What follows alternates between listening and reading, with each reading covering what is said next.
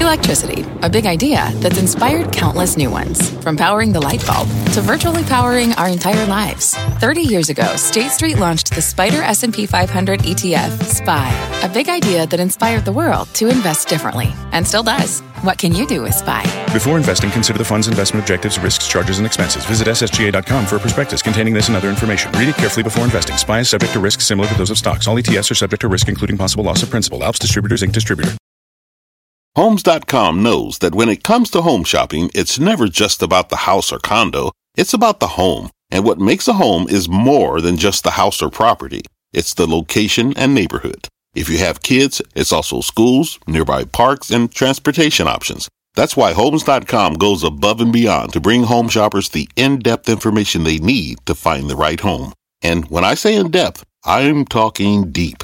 Each listing features comprehensive information about the neighborhood, complete with a video guide. They also have details about local schools with test scores, state rankings, and student-to-teacher ratio.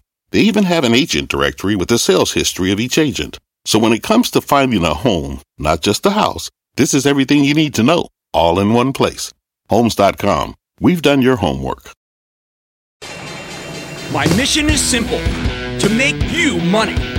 I'm here to level the playing field for all investors. There's always a bull market somewhere, and I promise to help you find it. Mad Money starts now. Hey, I'm Cramer. Welcome to Mad Money. Welcome to Cramer America. Other people want to make friends. I'm just trying to make you some money. My job, not just to entertain, but to educate, teach you. So call me at 1-800-743-CNBC or tweet me at Jim Cramer. Maybe, just maybe, this market's going into Bob Dylan mode. Maybe the slow ones now will later be fast, and the order is rapidly fading because the times, they are changing. Why do I say that? Well, some of it's the average. Dow gaining 142 points, S&P climbing 0.22%, Nasdaq advancing 0.15%. But mostly it's about the banks. Yeah, the banks. When you look at this incredible 9-day run in the financial stocks, there's really only one way to interpret it. The banks are leading this market's charge out of the bear den abyss. Yes, the banks are the leaders. What else can you say about Goldman Sachs, which just rocketed up 17 points on a sharply better than expected quarter? One day, 17 points. No takeover. Earnings. How else can you fathom today's astounding 7% run in the stock of Bank of America on some truly superior numbers? These moves today come on top of the huge reversals in JP Morgan and Citigroup, which both saw their stocks ultimately rally after some initial plummeting on their headline reports. Overall, the big banks are painting a stunning picture. House of pleasure. Now, I don't want to pin everything on these earnings.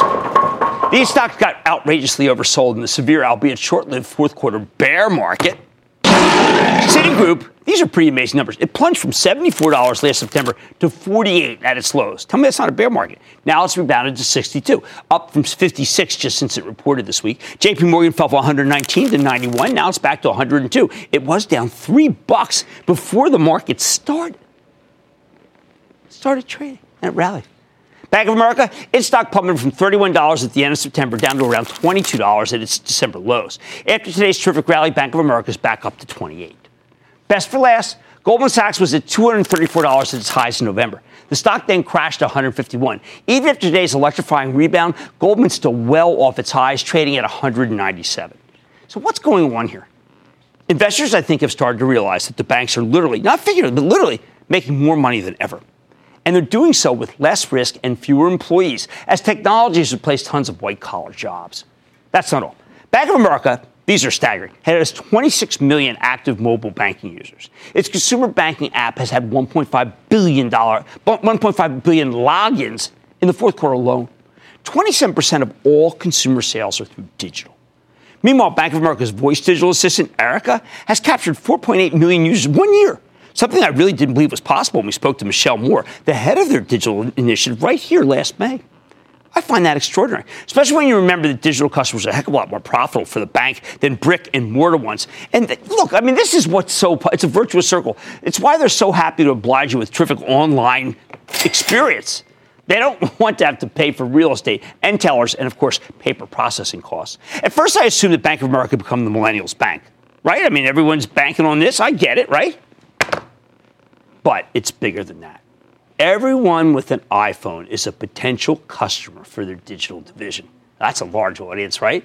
As I see it, this is a growth company that's merely masquerading as a staid and boring bank. You heard it here first. I know nobody else is thinking that way, but I'm telling you, that's the way you're going to start thinking as these next quarters roll out. Okay, how about a really hated company? How about Goldman Sachs? Okay, some of today's strength reflects what I've been saying for a while. The bank should never have been so low in the first place. Between the scandal of unfathomable proportions in Malaysia and the slowdown in trading, Goldman shares sank to their cheapest level in history, at least on a price-to-earnings basis. At its lows, this thing was cheaper than copper companies and steel mills.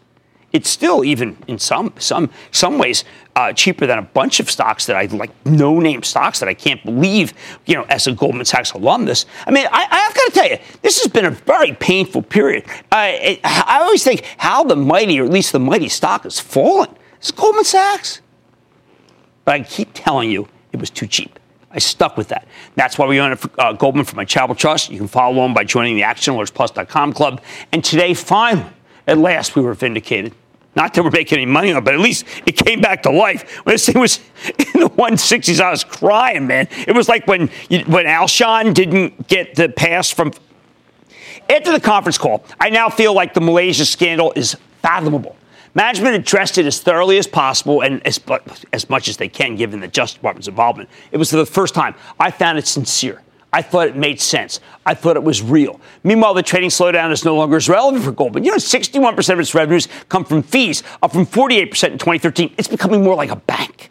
Okay, I can hear you say it. Oh, that's great, Jim. Thanks for nothing. We can see all this on our screens. Tell us what's going to happen next.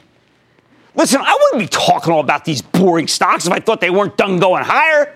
I bet these moves are just the beginning. Why? First, I just told you where these stocks came from, and even after the recent moves, the banks are still well below their highs. I gave you those highs. The group got obliterated when our impetuous Federal Reserve Chairman Jay Powell started talking about the need for many more rate hikes. Now that plan is dead in the water, and the banks can rebound. What? Wait a second, you might be asking, weren't banks supposed to benefit from higher interest rates? That net interest margin, wasn't that the chatter for years?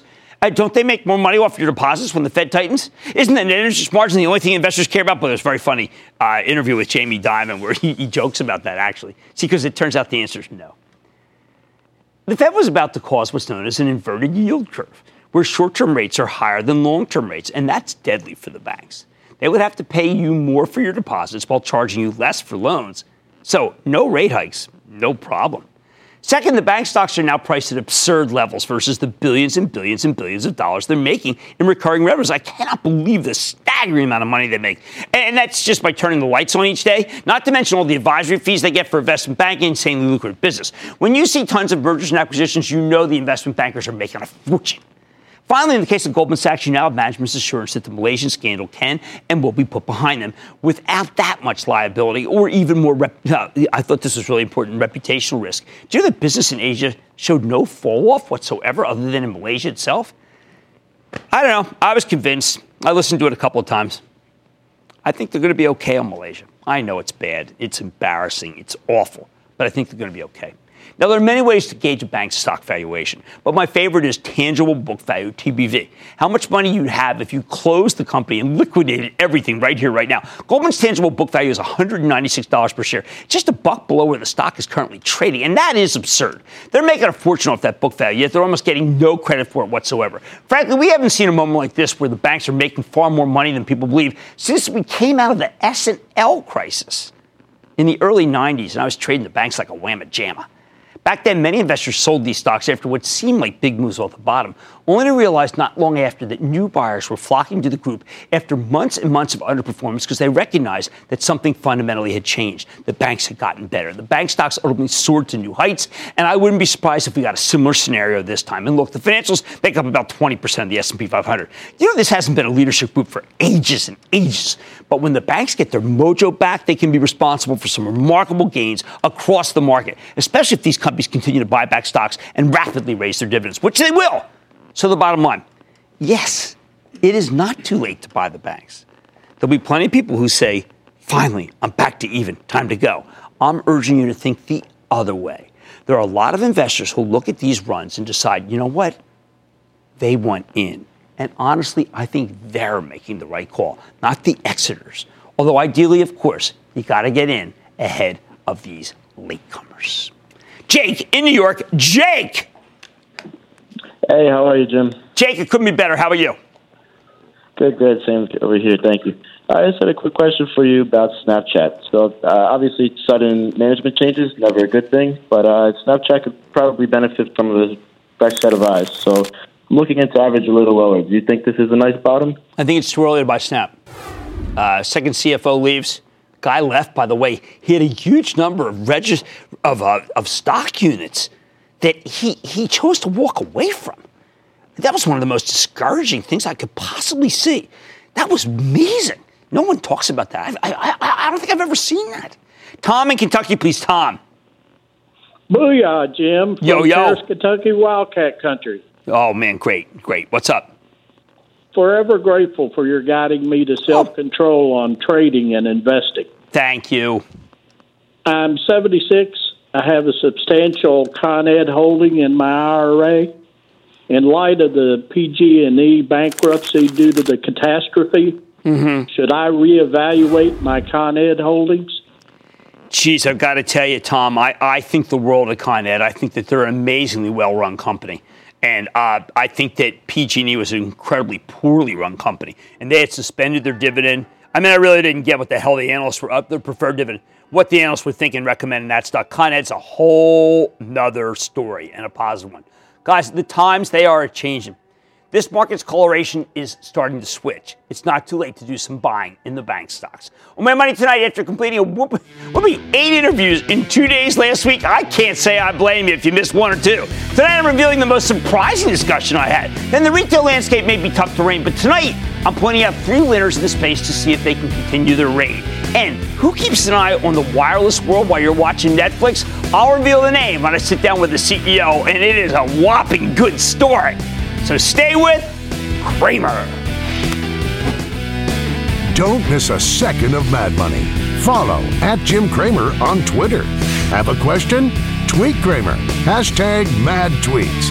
Send Jim an email to madmoney@cnbc.com or give us a call at 1-800-743-CNBC. Miss something? Head to madmoney.cnbc.com.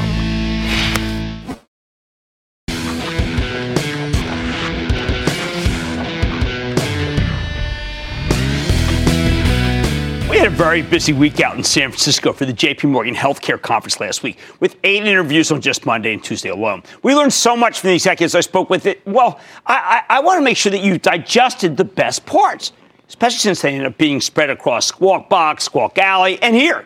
The most surprising revelation? GlaxoSmithKline.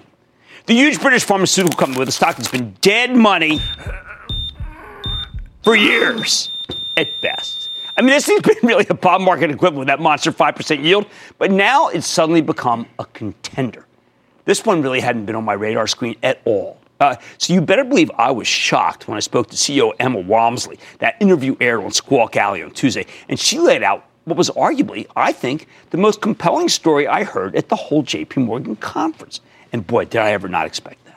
Walmsley took over as CEO of Glaxo in 2017. She spent a long time evaluating various different strategic options that might help her unlock value of this stodgy company. Now, though, she's decided on her plan, and she's ready to share it with the rest of the world, and I think it's a game changer. Which is why tonight I'm going to quickly recap what Walmsley told us and explain just why it is so positive, because I want you to buy it. First, though, you need a little background on GlaxoSmithKline. This is the ultimate stodgy, old-fashioned big pharma company. Glaxo has 3 businesses. They make drugs, they make vaccines, and they make consumer healthcare products. Under Walmsley's predecessor, Andrew Whitty, the company decided to focus on its consumer division, the least proprietary, least exciting, least valuable part of the enterprise, if you ask me. Whitty wanted less exposure to the pharmaceutical business and more exposure to the over-the-counter medicine business. In fact, he did a $20 billion deal with Novartis that involved swapping his anti-cancer portfolio for Novartis' vaccine division, while also combining their consumer businesses under a joint venture controlled by Glaxo. To Whitty, the drug business was just too risky. You spend fortunes developing new medicines that then live or die based on the approval process, whereas vaccines and over-the-counter drugs are much more predictable.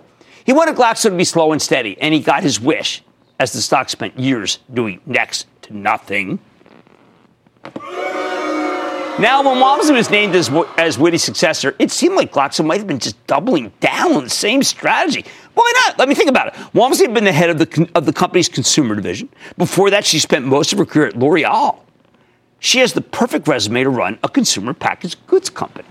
But instead, she took her time figuring out the best way forward and then revealed a bold new vision. Walmsley doesn't want to double down on the consumer business at all. She wants to split it off into a separate company. A month ago, we learned that Glaxo is merging its consumer division with Pfizer's in a joint venture that they plan to spin off in 3 years' time. It's actually going to be pretty terrific if you like that business. It's going to create a dominant player, number 1 and number 2 in each category in the over-the-counter space. It really will be an incredible business. And remember, it's got great brands. You know them. You know them all. It's Advil, Robitussin, Sensodyne, Panadol, Theraflu, along with all sorts of supplements. But the biggest positive is what it means for Glaxo's pharmaceutical division. I can't tell you better than Walmsley can. Take a listen.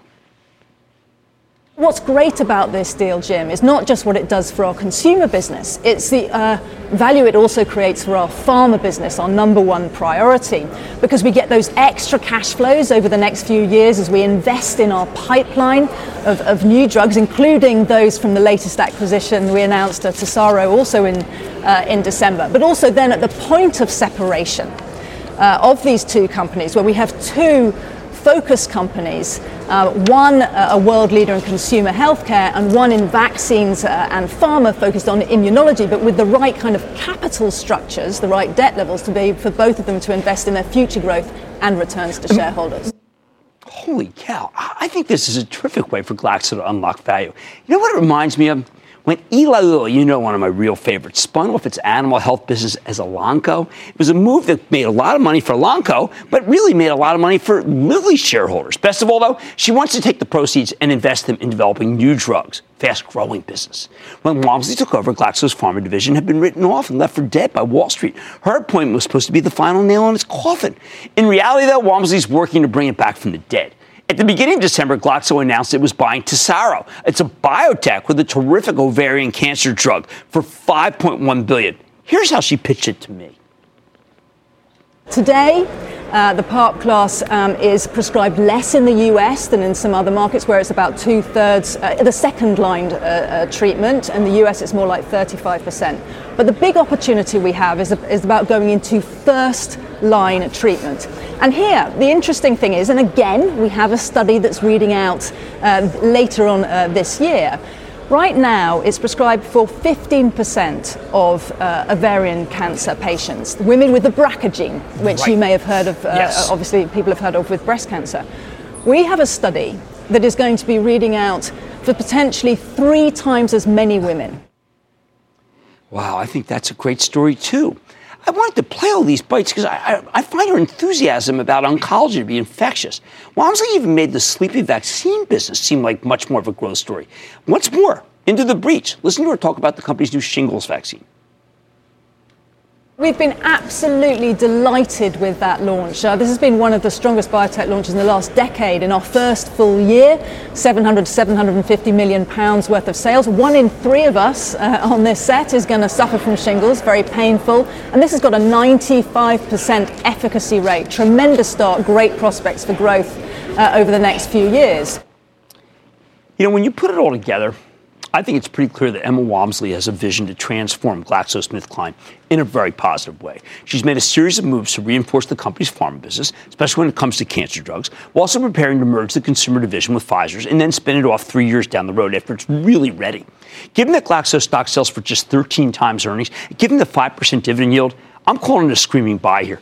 Yeah, right at these levels. Walmsley's incredibly perceptive about the current landscape, so it's a shame that her stock seems to be getting lost in the pharma shuffle and not a lot of respect. The bottom line, for ages, GlaxoSmithKline has been a bond market equivalent stock with no real catalyst. Thanks to the bold leadership of the company's new CEO, Emma Walmsley, whom I hope you enjoyed listening to, all that's about to change. And you know what? I think it's a huge change, and it's a huge change for the better. Let's go to James in Connecticut. James. Jim, it's James from Connecticut. Thanks for taking my call, Absolutely. Even though I'm a New Orleans fan. I'm an Action Alert member and really wish I had joined earlier. Oh, thank you. My question, Johnson & Johnson, am I in a battleground stock? Should I just sell with a very small profit? Okay, first of all, James, thank you for being a member of the club. We're going to talk about J&J in tomorrow's call at 11:30 for the ActionAlertsPlus.com club. It's a legitimate question. Is it a battleground? After the talc news, I think people think it is. I've got to tell you, Alex Gorski's the CEO, and the only battleground there is how we can keep him the CEO as long as possible. I think he's terrific. I want you to hold on to it, James. We're going to ride this one out, and I think we're going to do well with it. Let's go to Brian in New York. Brian. Booyah, Jim. Booyah. This is Brian Latufo calling from the fishing capital of the world, Montauk, Long Island. The only thing I enjoy more than watching your show is your energetic personality that goes with it. You're a good man. Thank you. My question pertains to Ameren Corporation, stock symbol AMRN. I purchased this stock in September when it went from $3 to $12 in one day. Since that time, it has been a real roller coaster ride, going up to $23 and back down to $12 due to concerns about mineral oil being used for a placebo in their 5-year research study. A recent rumor of a takeover by Pfizer sent it up to $18. What is your opinion on investing in this? We were against it for a long time. Then they actually had a kind of comeback. They did some good things. Look, I don't want to recommend it as a takeover target. I have no idea what Pfizer's going to do. The last outlook was just okay, but I think it's a decent spec, frankly. And that's what we've been saying about that one. All right, get ready for the transformation of what could be the century when it comes to pharma. GlaxoSmithKline at last, and those of us from Philadelphia remember SmithKline and French. I think it's finally happening. I think there's a comeback under Emma Walmsley. All right, much more Mad Money ahead. Some retail plays have been showing some signs of life. Which stock should you try to own? Not everyone, believe me. Don't make a move before hearing my take. Then it's an under-the-radar way to play the pop culture phenomenon known as Fortnite. I'll reveal the company making sure the game's 80 million users are having a smooth experience. And what Celgene's $74 billion acquisition of... When you're hiring, the best way to search for a candidate isn't to search at all. Don't search, match with Indeed. Indeed is your matching and hiring platform with over 350 million global monthly visitors, according to Indeed data, and a matching engine that helps you find quality candidates fast. Use Indeed for scheduling, screening, and messaging to connect with candidates faster. Plus, 93% of employers agree Indeed delivers the highest quality matches compared to other job sites, according to a recent Indeed survey. Leveraging over 140 million qualifications and preferences every day, Indeed's matching engine is constantly learning from your preferences. Join more than 3.5 million businesses worldwide that use Indeed. Listeners of this show will get a $75 sponsored job credit to get your jobs more visibility at Indeed.com/madmoney. Just go to Indeed.com/madmoney right now and support this show by saying you heard about Indeed on this podcast. Indeed.com/madmoney. Terms and conditions apply. Need to hire? You need Indeed. Bristol Myers signals for the rest of the market. You don't want to miss this. Stay with Cramer. Take your business further with the smart and flexible American Express Business Gold Card. You can earn 4 times points on your top 2 eligible spending categories every month, like transit, U.S. restaurants, and gas stations. That's the powerful backing of American Express. 4 times points on up to $150,000 in purchases per year. Terms apply. Learn more at americanexpress.com/businessgoldcard. This podcast is supported by FedEx. Dear small and medium businesses, no one wants happy customers more than you do.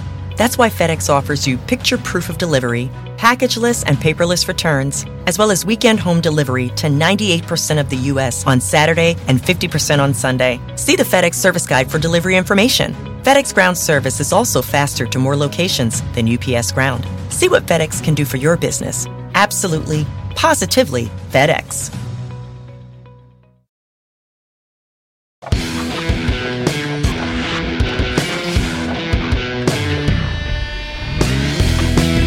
Last night, I pointed out that the retail landscape has become very complicated. Certain parts of the industry, like the department stores, oh man, are they struggling. What is the weak same-store sales that we just got from Macy's last week and Nordstrom today? But other companies in different areas doing really, really well. So tonight I want to highlight 3 particular retail winners to show you that they've been working and why they've been working and figure out, of course, if they can keep working. Let's start with Lululemon, the yoga-inspired apparel chain that just pre-announced some really great numbers on Monday. The thing about Lulu is that even though it's the best breed player in the athleisure space with phenomenal management, that didn't prevent the stock from getting gutted during the hideous fourth quarter sell-off. From its peak on October 1st to its lowest on Christmas Eve, this stock plunged from 164 down to 112. That's bear market action, people. Since then, the stock has caught fire, but Lulu's still down substantially from its highs, trading at $142 as of today. Now, what makes this even crazier is the fact that Lulu reported in early December, and the results were excellent. The company delivered a nice top and bottom line beat with solid same-store sales up 6% year over year. But the stock got clobbered. It plunged 13% in a single session. Why? The guidance. See, management's guidance for the next quarter was merely in line, not dramatically better than expected. And during a bear market, like we had at the end of the quarter, that's not good enough. When everybody's freaking out about a Fed-induced economic slowdown, investors tend to view everything through the most negative possible prism. And for Lulu, that meant interpreting their forecast as a sign that the story had somehow gone off the rails. Now, immediately after the stock got slammed, a bunch of analysts, brave ones, came out and pounded the table telling people to buy it because Lulu was doing just fine. Matt Boss from J.P. Morgan, perhaps the best retail analyst on Wall Street, added Lulu to his firm's best ideas list that same day, and for good reason. The same-store sales growth continued to be terrific. The company was having a lot of success entering in new product categories, and there might even be some gross margin upside. Once the broader stock market bottomed and the panic started to recede, Lulu began to rebound. It sure didn't hurt when Fed Chief Jay Powell indicated that he might be willing to hold off on more rate hikes for the moment. Suddenly, the macro worries that had hammered the stock were gone. But the best news came on Monday when Lululemon presented at that big ICR conference in Orlando. The company substantially raised its forecast for the fourth quarter. Substantially. Remember, the stock got slammed in December because the guidance was too tepid? They originally predicted same-store sales growth in the high single digits to low double digits. Now they're talking about same-store sales in the high teens. I don't know many. It's hard to find retailers better than that. And that's thanks to higher traffic, both online, where they are amazing, and in stores. It's incredible, especially when you consider that Lululemon's up against some very tough comparisons.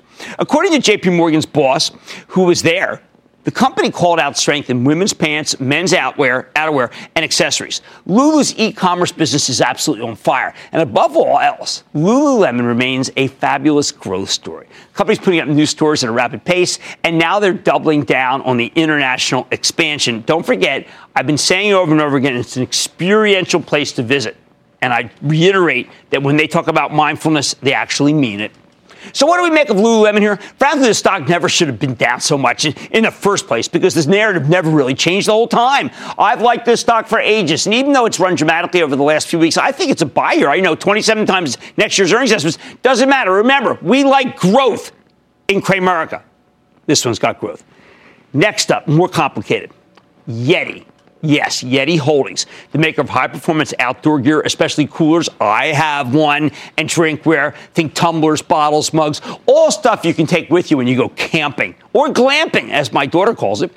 Yeti's a real fast grower that had the misfortune of coming public near the end of October. Just about the worst possible time for an IPO. Naturally, the stock got slammed right out of the gate. Now, I highlighted Yeti roughly 2 months ago on November 19th, telling you that while the company was far from perfect, I thought the stock was attractive at $17 and change. So I gave you my blessing to buy it, but only for speculation. Needless to say, I got it wrong. I spoke too soon. Yeti stock continued to get clobbered. When the company reported its first quarter out of the gate at the end of November, it delivered a solid top and bottom line beat with robust guidance for the full year. The analyst community went gaga for these numbers, but the market disagreed. And after initially opening positive, where I was very excited, Yeti then ended up selling off 16% the very same day. It was a very surprising reaction. I still don't really know what to make of it. Except perhaps that some traders were expecting a massive blow-up, maybe. They didn't get it. By the time the market bottomed around Christmas, Yeti was trading at $12.40, down from $21.45 where it opened following that third quarter announcement, with most of that decline coming on no real news whatsoever. So as soon as the stock market stabilized, Yeti snapped right back. Just like Lululemon, the company went on to pre-announce some fantastic numbers at the ICR conference earlier this week. Their sales growth is actually accelerating, thanks to the strength of their booming direct-to-consumer business. The stock popped from $16.72 to $18.14 on Monday. They had a little pullback today to $17.50. What can I say? I like Yeti a lot here, but we obviously don't have the best track record with this one. Still, with the stock trading at less than 15 times next year's earnings estimates, I think this is a steal. Yeti has 22% sales growth, for heaven's sake. The valuation for Yeti is crazy. Finally, speaking of crazy, there's Crocs. The maker of those weird-looking but incredibly comfortable shoes that made a major comeback last year. Generation XYZ, they all love these things, whatever that is. You know, you're getting old when Crocs are considered retro chic, but that's the new reality. Yet this brand is now beloved by teenagers. What do they put them on when they play Fortnite? Hey, let's play some Fortnite, put on our Crocs. I mean, in November, I pointed out that the stock had been roaring. But you know what? I held off recommending it because I thought it was too risky to bet on any kind of fad driven by teens, especially when the whole stock market seemed to be melting down. So, of course, Crocs is the one stock that managed to keep chugging higher throughout the downturn. It was at $25 when I said it was too risky for me. Now it's at $30. Now, Crocs also pre-announced on Monday, and while the fourth quarter numbers were amazing, the company's forecast for the current quarter was merely good, not great. Stock dropped about $1 on the news. My view, look, I have been too cautious on Crocs, but sooner or later, this fad is going to run out of juice.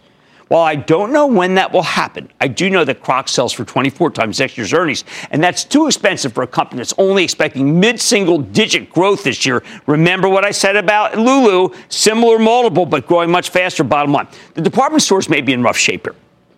But that's just because people are buying stuff online or from stores that are much more fun to shop at. We know Lululemon, Yeti Holdings, and Crocs have all been doing very well. I love Lulu. I like Yeti. Crocs, it's run too much for me to be comfortable. Let's speak to Victoria in California. Victoria. Hi, Jim. I watch your show every day. There's no one like you. I think you're great. Thank you so much, Victoria. Thank you. I'm really heavily invested in UPS, but they're not showing the gains I thought they would at this point, considering the market. I know their earnings report is coming out in 2 weeks, and they're coming off a strong holiday season. Could you tell me what to expect and how the tariffs in China might be affecting the stock moving forward? I'd like to see it make the gains it was showing a couple months ago. Well, look, I've got to tell you something, Victoria. This one is a great puzzle. Why? Because me, like many other people, we love UPS. We love our UPS sales person. We love our UPS relationship. It yields 3.75%. I would actually buy some ahead, and then if it drops, you get it at 4% yield, I would buy more. Because this company is going to straighten itself out, and when it does, it's going to go much higher. Look, the retail landscape has become very complicated. There are still stocks, though, that are working. And I love Lulu, okay? I like Yeti. Crocs has run too much for me. Hey, much more Mad Money, including my exclusive with a company that works with the likes of Lego, Bleacher Report, and even CNBC. I'll reveal it just then. Then, how do you determine if stocks are too cheap? I'll tell you which companies could offer clues. And all your calls rapid fire in tonight's edition of the Lightning Round. So stay with Cramer.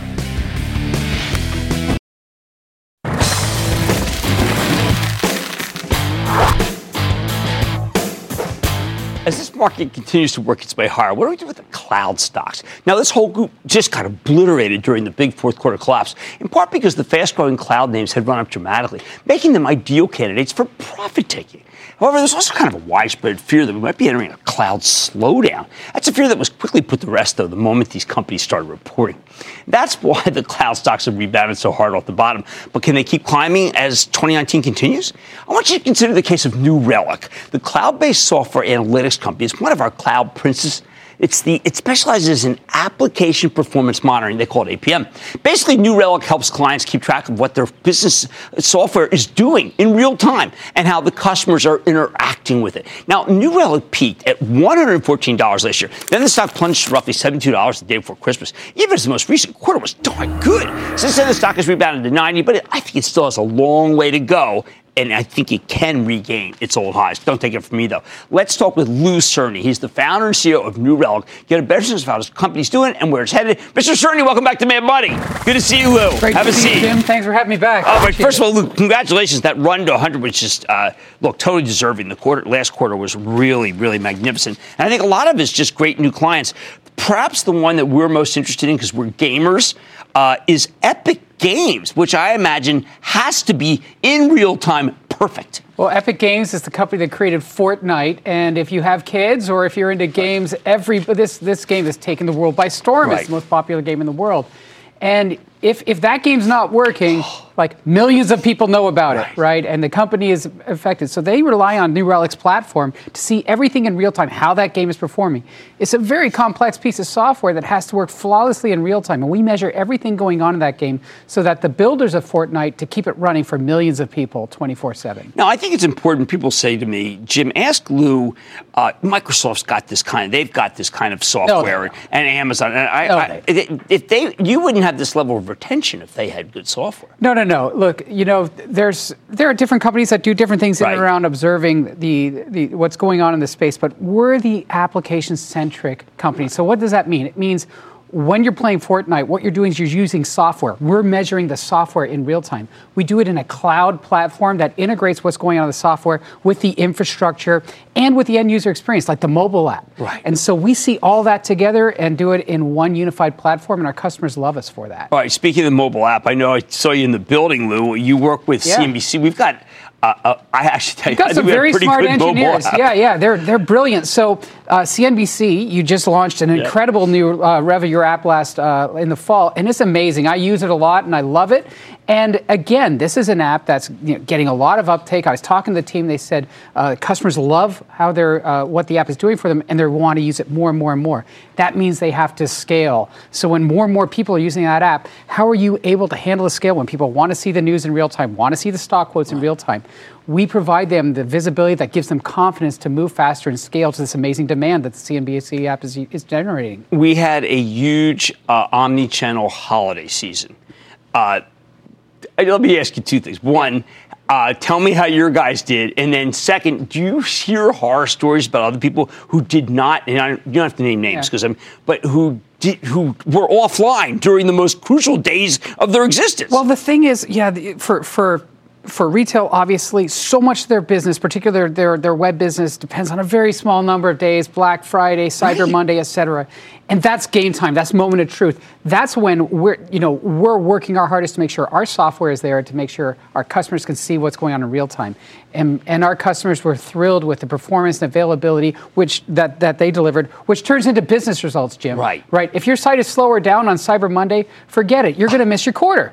And that's just you may never recover from that because you also have a brand hit. So it's so vital. This is not nice to have software. Anybody who is competing on their software needs New Relic's platform in order to succeed. How much redundancy do you have at your company? You can't. We're a massive cloud operation. We're collecting millions of data points every second from mobile applications, from cloud infrastructure. Every time somebody's pressing a button to buy something, every time someone's watching this video on the CNBC app, we're measuring the health of that. And we do that at a massive scale. That's one of the things our customers love is when Fortnite said, hey, we've got this huge app, it's the biggest in the world, and we want to monitor all New Relic. We're like, great, your biggest day is just another day for us. We collect so much data, and we can do it for you. Now, there's a moment in your last conference call, I know it's now back in November, where someone asked you about IBM and your partnership, and you make a great point that it's going well, but you are Switzerland. You don't care who you work with. Absolutely, and this is so important to our customers. It's clear that we're entering a multi-cloud world, and obviously, Microsoft's doing well. Amazon obviously doing very well. We had a great show at reInvent,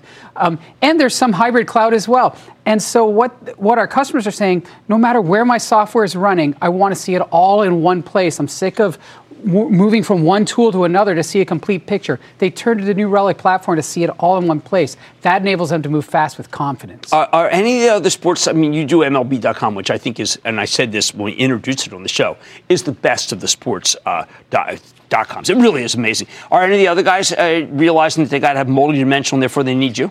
Absolutely. There's, there's a major media company, for example, cricket in India is tens of millions, hundreds of millions of people watching cricket, and because there's these huge test matches and in real time, New Relic is making sure that's delivering. So it's not just local sports, it's global. Anywhere are systems that need to perform well and scale well, those are systems that need New Relic. Well, we know that there's greenfield and Low, to be a site that went down this holiday season. It just, I don't know. You're right. They don't catch up, Lou. Yeah, it's tough. And so, what we say to our customers is building great software is not easy, right? But it's the foundation upon which companies can build great competitive advantage. We want to partner with our customers to deliver amazing software that delights their customers and grows their business. Well, terrific. Lou is customer-centric, which we know that in truth are the things that make it so you get a big market cap and a good stock. That's Lou Stern. He's founder and CEO of New Relic, NEWR. Amazing that he's got all these great clients, and it's just starting.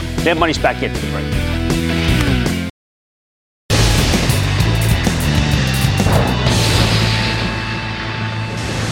It is time! It's time for the light round.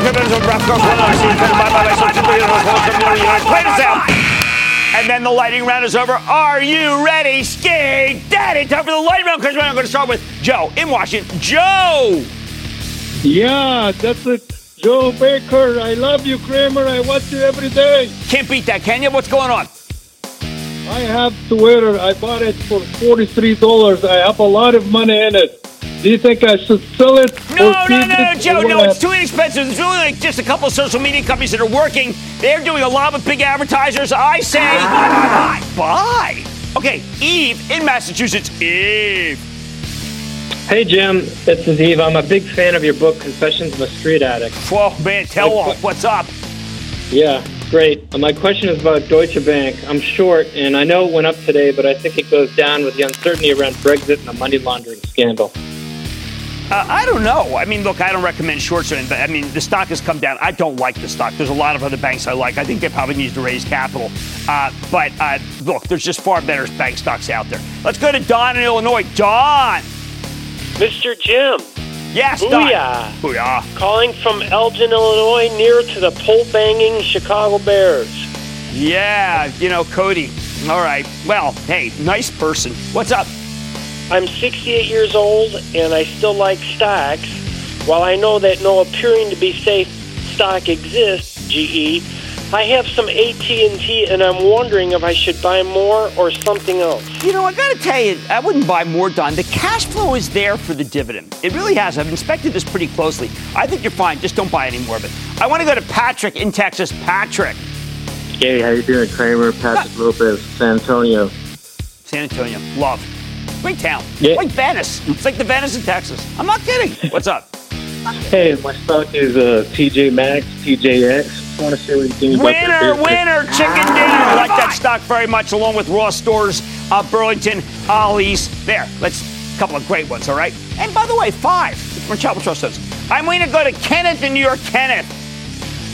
Hey, Jim. This is Kenny from New York. I was wondering what your thoughts on IIPR. IIPR.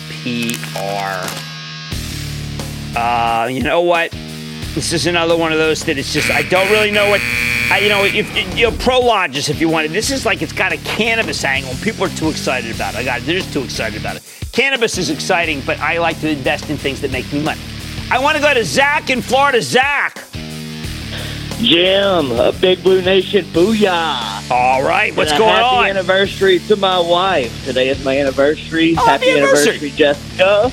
My stock, Cara Therapeutics. Well, it also happens to be Derek's birthday on our staff, which is really pretty amazing. The coincidence, is it incredible? All right, Cara, we like Cara. I know it's kind of installed here, but I do like it very much, and I'm going to say stick with it. It's worth it. And it just was disturbing news here because I see Jack Bogle, one of my absolute heroes, passed away. He's a great man, father of the index fund.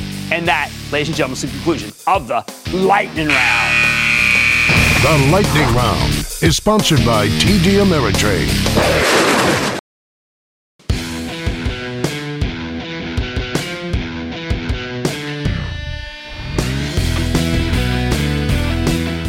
How do you determine when a stock has gotten too cheap?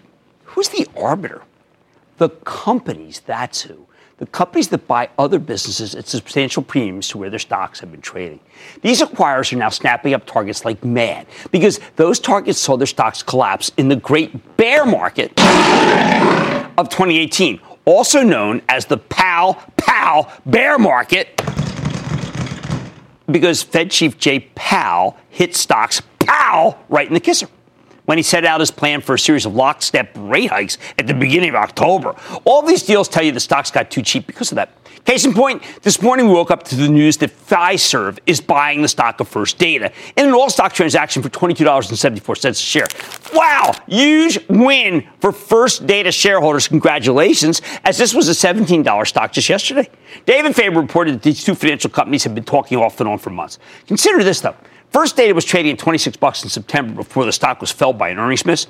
I'm betting the top dogs at Fiserv probably love First Data's credit merchandising business, but they didn't want to pay $32 a share for it, which would have been a reasonable price tag back then. Now they're paying $10 less. No deal? Deal! 2 days ago, Newmont Mining bought Goldcorp, GG, in a stock-for-stock transaction valued at $10 billion, 17% premium to what Goldcorp had been trading over the previous 20 days.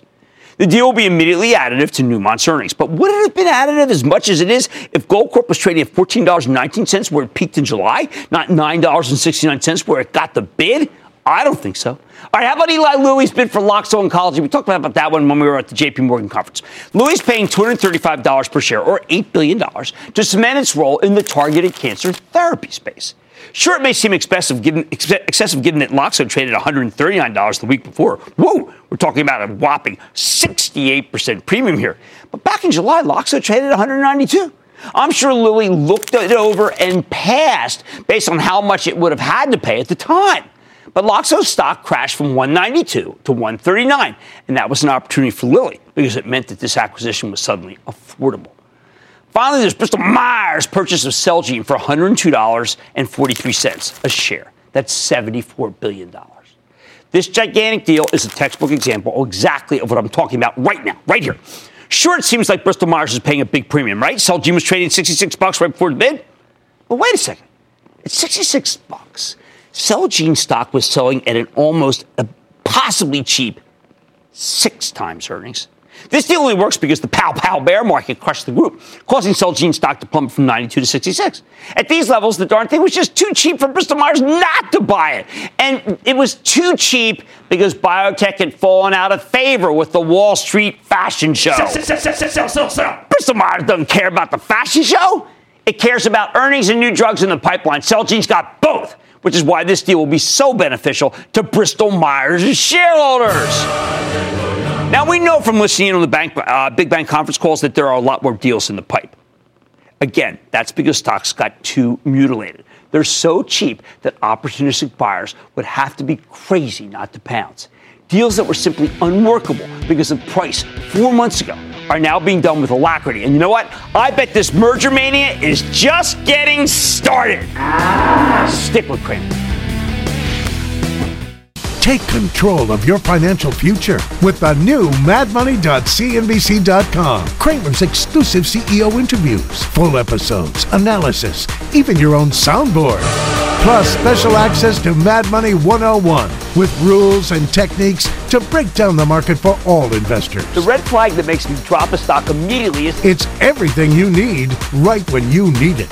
The new madmoney.cnbc.com.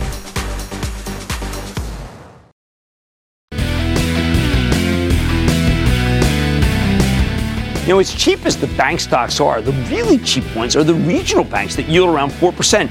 And Morgan Stanley, which reports tomorrow. Believe me, this group is just getting its momentum.